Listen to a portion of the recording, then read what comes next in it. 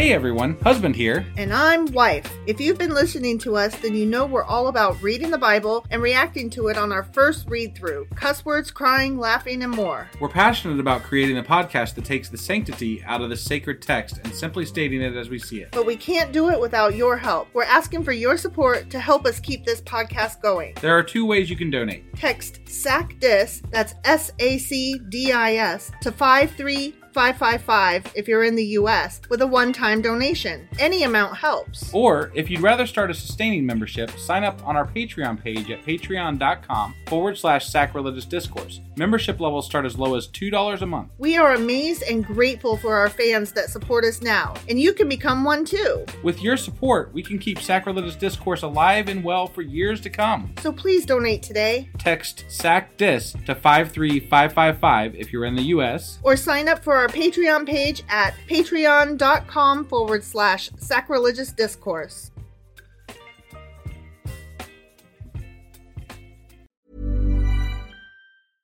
Hey, I'm Ryan Reynolds. At Mint Mobile, we like to do the opposite of what Big Wireless does. They charge you a lot, we charge you a little. So naturally, when they announced they'd be raising their prices due to inflation, we decided to deflate our prices due to not hating you. That's right. We're cutting the price of Mint Unlimited from $30 a month to just $15 a month. Give it a try at mintmobile.com/switch. $45 up front for 3 months plus taxes and fees. Promo rate for new customers for limited time. Unlimited more than 40 gigabytes per month slows. Full terms at mintmobile.com. Millions of people have lost weight with personalized plans from Noom. Like Evan, who can't stand salads and still lost 50 pounds. Salads generally for most people are the easy button, right? For me, that wasn't an option. I never really was a salad guy. That's just not who I am. But Noom worked for me. Get your personalized plan today at Noom.com. Real Noom user compensated to provide their story. In 4 weeks, the typical Noom user can expect to lose 1 to 2 pounds per week. Individual results may vary. Many of us have those stubborn pounds that seem impossible to lose, no matter how good we eat or how hard we work out. My solution is PlushCare. PlushCare is a leading telehealth provider with doctors who are there for you day and night to partner with you in your weight loss journey. They can prescribe FDA-approved weight loss medications like Wegovy and Zepbound for those who qualify. Plus, they accept most insurance plans. To get started, visit plushcare.com/weightloss. That's plushcare.com/weightloss.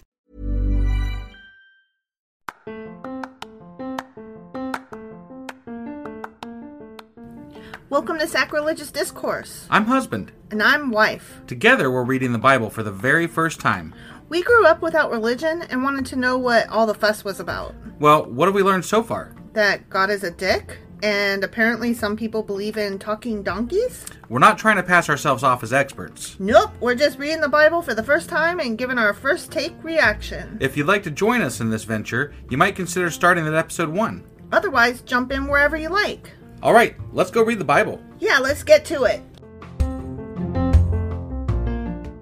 Husband! Wife! Do you know what today is? Well, it's Saturday. Yeah, so we're doing a Q&A Saturday. Awesome. What are we Qing and Aing today? Okay, so we had 3 basic questions. 3? 3. Just 3. The gold of Ophir, the fuck is that? Okay. Something about rocks with cream, the fuck is that? Right, yeah. And then, the fuck did I just read? I mean, basically. Yeah. Yeah, that was how I felt. Yeah. So we're talking about that one chapter with all the rocks and gold and the fucking bullshit? Those are 2 different chapters. Okay. Well, But whatever. yes. That bullshit. Yes. Okay. So we're going to cover that bullshit today. Mm-hmm. And, yeah, I guess let's go find out what it is. In Job chapters 26 through 30. Oh, yeah. Yeah, that's what I meant. Mm-hmm. Yeah, let's go do that. Let us tomato.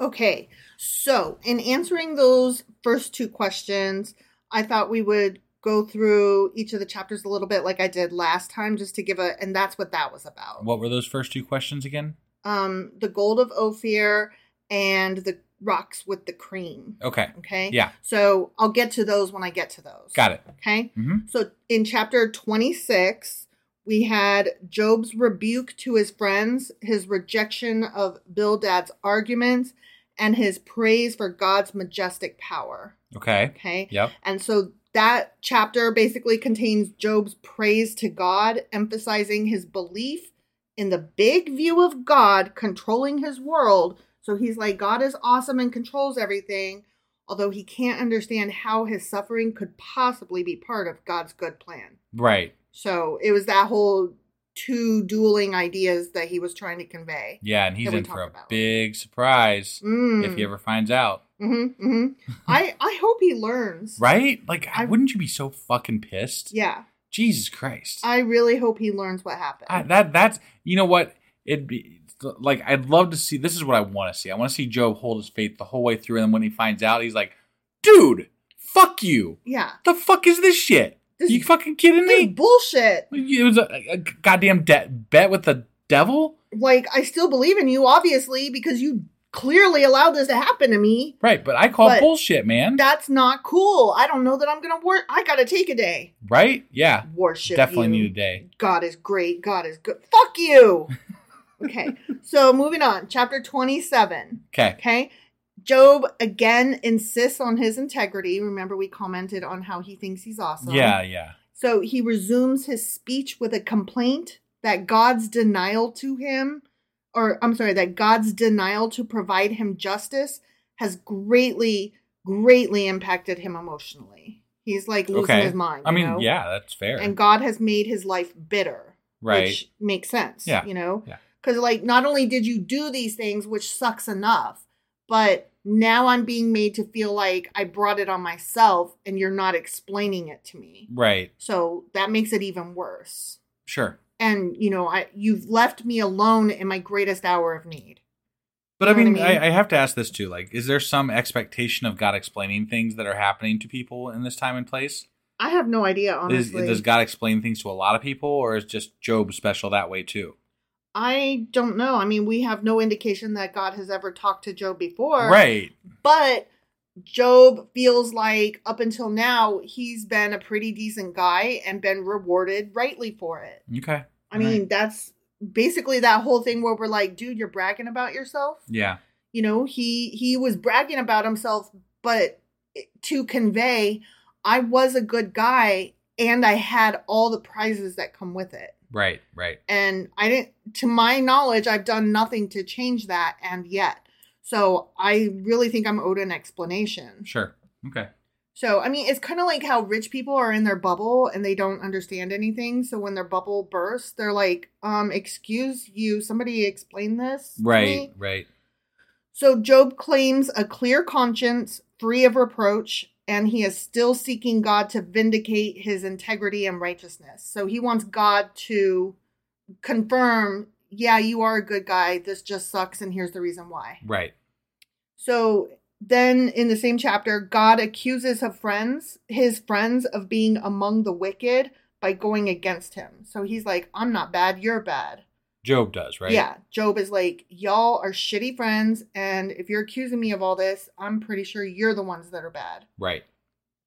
And he states the future of the wicked. He explains where the wicked go, what happens to them. And according to Job, the wicked will eventually be driven out by God, although for a while they seemingly prosper and they'll be swept away without pity. Right. But you and I had a hard time with that chapter because it's like, but we all die. Yeah. You're saying they'll be swept away, but by that measure, we're all swept away. Yeah. So right. That was one of the chapters that we were like, I don't think we got the right message. This really didn't sum it up well for me. Right. Like, and really, Judaism is really vague on the whole afterlife thing. Mm-hmm. Like, we kind of covered that in one of our things that we've gone over already. Yeah. But, like, they don't have a great idea of what follows exactly. I mean, there is an idea, but it came later, and it's not solidified. Yeah, the early forms of Judaism did not have a lot of need, I feel like, to know about the afterlife. Well, I feel like early religions were more functional. Like, worship the rain god or the crop god or whatever. Functional is a really good way of describing. They were very concerned about surviving the here and now. Right. And so the gods that they worshipped had to do with the here and now. Not what is my purpose, and not how was the earth formed and where do we come from, Right. And not where are we going. You ain't got time for that immortality crap. Right. The before and after were not important. It was just the day-to-day bullshit. Yeah, yeah. And it's not until we had more leisure time. So one might say that irrigation and stopping this, what is it called when people like travel instead of remain on a farm? Nomadic, right. When nomadic lifestyles stopped and we started irrigation and heavy farming, right, that is when we were bringing the environment to us instead of us going to the environment, and allow us more time to contemplate our role, our purpose, or how did we get here and where are we going? Right. So it's just, was it a good thing? I don't know if it was or not, but I mean, as far as progress goes, we've made a lot of progress, but we're also, ruining the planet. So, and some of us are just as stupid as ever. Yeah, definitely. So that's what I mean. Like, we've come so far and yet. Right. So in chapter 28, your numbers are not working. They're not. Like, the last 3 chapters, I just like spit out, my mouth just says whatever number it wants. Like, honestly, I'm kind of concerned. Okay, so chapter 28 is an interlude. Okay, and this is where one of our questions is. It's a poem on wisdom. And remember, we kind of were like, this feels different from the other chapters, and this is a weird one, and it feels very poetic. This was the Golden Rock one, right? Or yes, I believe so. Okay. Yeah. Yes. I'll get into that in a minute, but yes, that was this chapter. Okay. And it just like felt out of place. Yeah. Guess what? It was. That's because it's out of place. Yes. Yes. Go figure. So let me talk to you a little bit about the chapter, and then I'm going to get into some of the other stuff. Okay. Yeah. So in this weird poem that's just stuck in the middle there, it goes over the achievements of humanity and how human searching cannot find wisdom. Right. Okay. We're not going to be able to find it. Except for that, except for, what's his face? God. Well, no, but the one guy that's the wisest of all. Oh, yeah. Solomon found it. Yeah. He wasn't even looking. Right? Yeah. So there was a lot of comparison to mining in that chapter. Yeah. And the analogy we were supposed to take away was that mining requires delving deep into the dark places to produce beautiful products from rocks or dust. A principle that can be applied to the search for wisdom that brings hidden things to light. Okay. I can appreciate that to some degree, but man, they muddled that fucking analogy there. I mean, I'm not great at interpreting poetry in the first place. Right. But that was just beyond my ken. Yeah. I don't know. I feel like when it comes to like deep and Bible, there's a disconnect there. And, I mean, I know it's there, but it feels like you have to try real hard to figure out what it is. And I'm like, I wasn't alive 2,000 years ago. I don't know. Right. And I know that's a little bit, whatever. Well, here's the thing too. With regard to, I'll get into that in a minute. Okay. Yeah. Forget what I said. I forgot it already. Okay.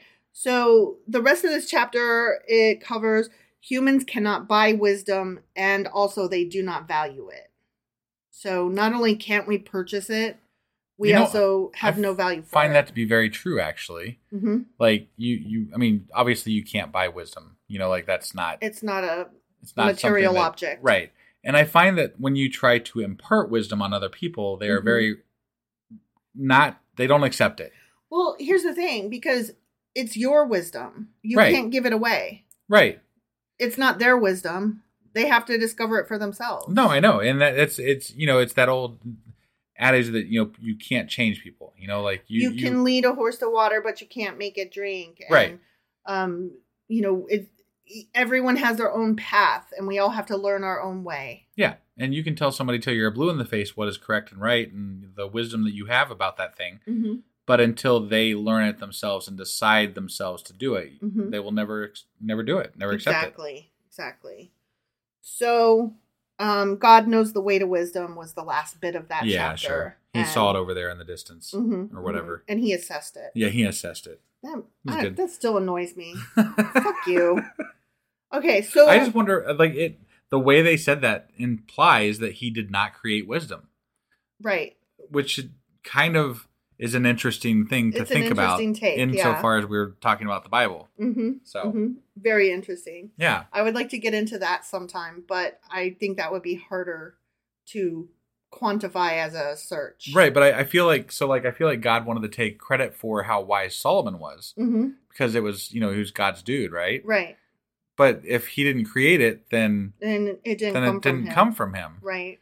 So there's certain aspects about that I find a little bit intriguing if we really delved into it. I do want us both to keep in mind as we are going through these, though, that it may be an interpretation problem. No, and that for sure. It may not have been phrased that way in a different interpretation. Or translation. Entirely. I get that entirely. Like okay. that's not I understand. I find, I don't know. There's so much that I don't like about what religion has done to our society. Yes. That I find it hard not to nitpick it. No, totally. I totally agree. I just want to make sure that we keep in mind that there is enough to hate on, right? That we don't have to be nitpicky. Sure. And that seems to be, to me, one of those that it might be more difficult to find because it's just not really a fucking question that matters. Ultimately, yeah, exactly. So that I don't mean to poo-poo on your irritation or say your thoughts don't matter. That's not what I mean at all by that. No, I got you. Okay. I got you. Okay. There's more immediate things we can cover and more immediate, shitstorms that are in the Bible. So speaking of which, let's get into the gold of Ophir. Okay. What the fuck is gold of Ophir? No fucking clue. Okay. So Ophir was mentioned in Genesis chapter 10, which is the Table of Nations. So I don't know if you recall that it had that whole table that told all the different people who they were descended from, the tribes of Israel, et cetera, et cetera. Right. So Ophir in Genesis chapter 10 is said to be the name of one of the sons of Joktan.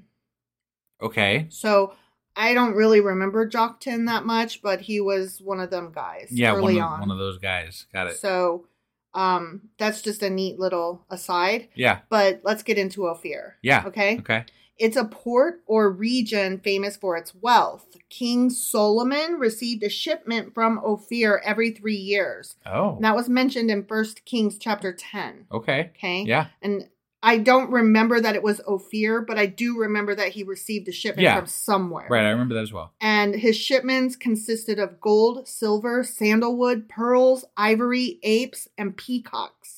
Got it. You remember that? Yeah. Well, I don't remember the peacocks and the apes, but I remember the gold and silver. See, I remember the peacock and the apes because I was like, he is having them animals shipped over there. That is crazy. So it was a city, and it was a very rich city. Got it. Okay. Yeah. And it was mentioned before. We just didn't pick it up because it wasn't described as that. Right. Okay. So listen to this. It's so interesting. In 1946, an inscribed pottery shard was found in modern day Tel Aviv, dating to the 8th century BC. And it bears in Paleo Hebrew script the text, Gold of Ophir 2/4 Beth Horon 30 shekels. Oh, wow. The find confirms that Ophir was indeed a place from which gold was fucking imported. Wow. How about that? That is really cool, actually. Okay, I've got an even better one. Ready? Yeah, I'm ready. In 1976, so this is the year after I was born. So this is in my fucking lifetime. The United States Department of Interior announced that a team formed by the United States Geological Survey, together with experts from Saudi Arabia, believes it has a fairly airtight case that Ma'ad ad-Dahab, or the Cradle of Gold in Saudi Arabia, is the biblical Ophir. Oh, wow. Yeah. That's really neat. Yeah. Interesting. How about that? Yeah. It did exist, and it's probably a city in Saudi Arabia referred to as the Cradle of Gold. Very cool. Yeah. Very cool. Yeah. So I just, that kind of shook me a little. Yeah. But there were questions about where the city was located, and they were suggesting various places like Africa, various places like India, but in 1976, they pretty much settled on Saudi Arabia. Gotcha. Yeah. So, I wanted to say another thing about this poem. Okay. That is just like here randomly. Yeah. There's some arguments that the same person that wrote Job, if it was Job himself, did not write this chapter. Got it. So it's just like an ill-placed thing. Mm-hmm. Or not ill-placed, but like a... Yeah. It is they shunted it in there. Yes. You know? Some people, or some Bibles, I should say, place it at the end of Job, and some say that it's not biblically accurate at all, and they remove it. Oh, interesting. Yeah. Okay. So there's a lot of controversy over this chapter. Got it. Which I found very interesting. Yeah. And I was not expecting that. But I do like that you and I were like, this chapter is weird. I mean, it is weird. And it is. Right. So we were on the right track. Yeah. We're dum-dums, but we're not complete and utter dum-dums. Good on us. Yes. I guess. So let's go back to our chapter, though, and finish it out. Chapter 28 we're still on. Okay. So only God knows the location and nature of wisdom. And he also makes it known to others. Okay. Okay. So, yay. So, further on in the ending of chapter 28, the fear of God and wisdom. The entire refrain of this poem asks the question, where shall wisdom be found? And then the closing statement apparently gives the answer, which is the fear of the Lord. That is wisdom. Which we called bullshit. We did call it that. Yeah. And I still call bullshit. Mm-hmm. Because that's crap. No, totally agree. And then just to reiterate, since the tone of Job 28 is calm by comparison to the other ones where he's like in anguish. Yeah. And he's like so insulting or just pulling his hair out and ripping his sackcloth or what the fuck ever. Yeah. There is debate about whether Job is really the speaker of the whole chapter. And another thing that I didn't write down, but I recall reading is that also the phrasing of it, which this might bore you to tears, but of course, as a writer, I just was like, whoa, that's interesting. A lot of the other chapters had like a third party outside the narrative saying, and Job continued. Right. Right. At the beginning of the chapter when it went from Job talking in one chapter to Job talking in the next chapter. Sure. Right. But this poem does not do that. It just starts in the middle of just nowhere. The rest of it, yeah. Yeah. So that's that whole like Grammarly, keeping track of the way you write and keeping it the same from chapter to chapter. And, when there's a difference, it's not that they fucked up so much as that it probably is out of place. Right. So the next part is Job's summing shit up. Okay. And that actually goes from chapter 29 all the way through chapter 31, which we haven't read yet. Okay. All right. Yep. But in chapter 29, this whole part is framed by Job's longing for a restored relationship with God. Yeah. So again, he's like so back and forth. He's like, this sucks. God sucks. I demand an answer. Oh, you're awesome though. It's so wish-washy. It's giving me fucking whiplash, Yeah.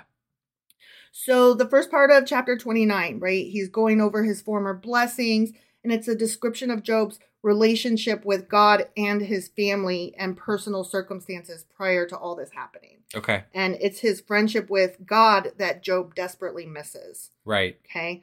So in that bit, that's when we talk about the rock poured out cream. Yeah. So that was just like... I thought the rock poured out olive oil. No, there was cream. Yeah, the streets were covered in cream, and then the rocks poured out olive oil. Yeah, you're right. I'm sorry. The whole thing was just like this badly phrased metaphor that we missed. Okay. Yeah. Because what it was referring to, and we even mentioned this at the time, the olive trees that thrived in rocky soil, the oil presses were cut into the rock. Okay. So there was oil literally on the rocks. Got and it. He was able to walk through his fields and there was oil on the rocks because he was so rich. He had so many olive trees that, they were all covered in oil that they cut. Yeah. Okay. Yeah. So he's like, the rocks veritably pour out oil. Right. Like not actually literally, metaphorically. Right. I got it. And the same with the cream. There were other words mentioned. It might have been curdles or it might have been not curdles, curds or something else. It basically was saying that he had a lot of fucking goats and shit. So he had milk. And yeah, so he was rich. He had all of these things. Right. That he had so much of that it was just raining from the skies, metaphorically. Got it. Okay. Got it. Yeah. So that clears that up, and that's a lot less impressive, I guess. Right. It's less fun. Definitely, yeah. I wanted to make fun of But at them. least we know now. Yeah. Right? Yeah. So it was just more poetic tomfoolery. Right. So the rest of chapter 29 goes over Job's former honor, the description of his place in the community. Remember, he's telling us how awesome he was. Yeah, and how shitty other people were. Yeah. And how he used to administer justice and gave a description of him actively working towards that for people who were bereft or downtrodden. Yeah, as he was also calling those people shitty. He's like, remember all of those disgusting, ugly, shitty people right? that I helped? Yeah. And it's like, I don't think you just said what you meant to say. I just can't leave that part alone. Like, I'm sorry, but... As we like to say nowadays, you said the quiet part out loud, my good sir. Right? Yeah. So it goes from there to his expectation of ongoing peace. Like, he just assumed that his good life was going to last forever because he's like, I'm not doing anything wrong. Yeah. Right. Yeah. Even though I hate these people, they suck. I'm helping them nonetheless. I'm doing everything I'm supposed to do. Right. I'm apologizing for all the bads that my children do. Right. At their fucking drunk fest parties. Sure. That I'm assuming, they're having. Yeah.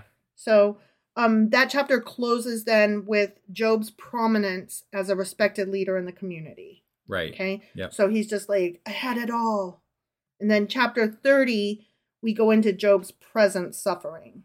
Okay. Yeah. And chapter 30 describes Job's suffering after his world was turned upside down, in stark contrast with chapter 29, where he was on top of the world. Right. From enjoying the respect of the most respectable to undergoing the contempt of the most contemptible. Yeah. And remember, he was talking about some people that he compared them to dogs, that he wouldn't even he wouldn't even let those people sleep with his dogs. Right. Because they were that No, lowly. it was really fucking bad. It was very bad. So, again, I think we both agree he's not as great as he thinks he is. No, I don't think he is.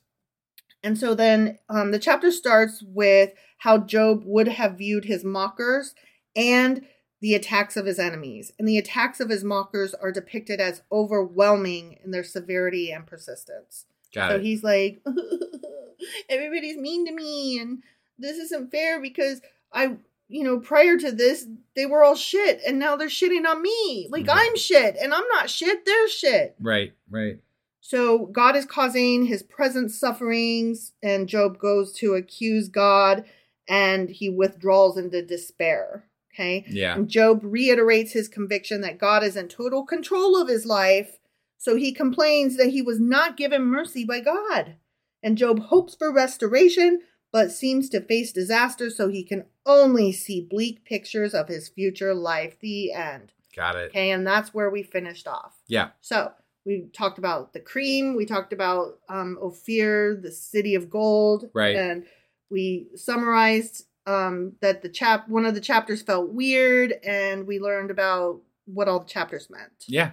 So yeah. Well, at least we had some stuff to talk about this week. Yeah. We've been running short on that lately. So. Well, when it's straightforward, yeah, it's hard to come up with a question. Yeah. Yeah. But this time we had some actual, the fuck is that? And the fuck did I just read? And the fuck are those? Yep. So that was fun. Yeah, no, it was. I like it. Mm-hmm. So that was good. All right, so that was our Q&A for today. Yes, it was. And we will be back tomorrow with... Sacrilegious Book Club. And what are we going over on that one? Is it going to be the folklore? Well, yeah. I was just making sure, because we said a while back we'd bounce back and forth occasionally to the Asimov one, so I just, I'm not ready to go back to Asimov yet. I'm still mad at him. Okay, all right. We might... But we're going to go back at some point, though, right? Oh, yeah. Like, I keep saying, don't throw out the baby. We just had somebody reach out to us and say, hey, I'm following along with the Asimov thing. Yeah. So we should get back to that. Don't throw out the baby with the bathwater. I know. Right, I know. right. We will get back to Asimov. I'm just not there yet. All right. Let me get to a better stopping point in this Jewish folklore. Okay. Right, so that's what we're reading tomorrow. Yep. And then I'll get out our weekly replay tomorrow. And then we'll be back on Monday with Job chapter 31. All right. We'll see you guys then. Yep. Bye.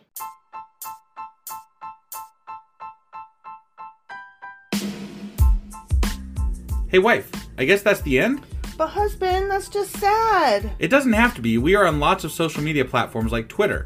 Our handle there is sacrilegious_D. For D's nuts. Oh my God. Stop doing that. Anyway, we're also on Facebook, Instagram, and Pinterest. There's a link to all of our social media sites at our website. Ooh, we have a website? Yeah, it's sacrilegiousdiscourse.com, where you can also find a link to our merch shop. We have a merch shop? Yep. We have podcast-themed clothing, mugs, notebooks, and more, as well as an atheist and science-themed products.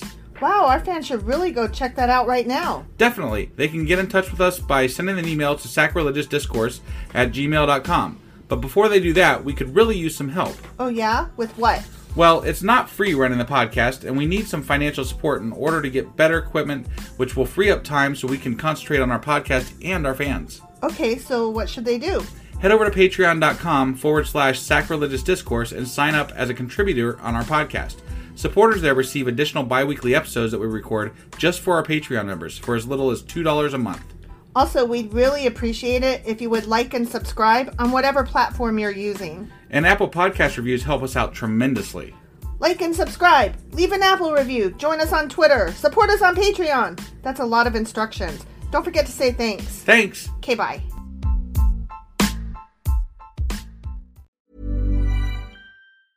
Even when we're on a budget, we still deserve nice things. Quince is a place to scoop up stunning high-end goods for 50 to 80% less than similar brands. They have buttery soft cashmere sweaters starting at $50, luxurious Italian leather bags, and so much more. Plus, Quince only works with factories that use safe, ethical, and responsible manufacturing. Get the high-end goods you'll love without the high price tag with Quince. Go to quince.com/style for free shipping and 365-day returns.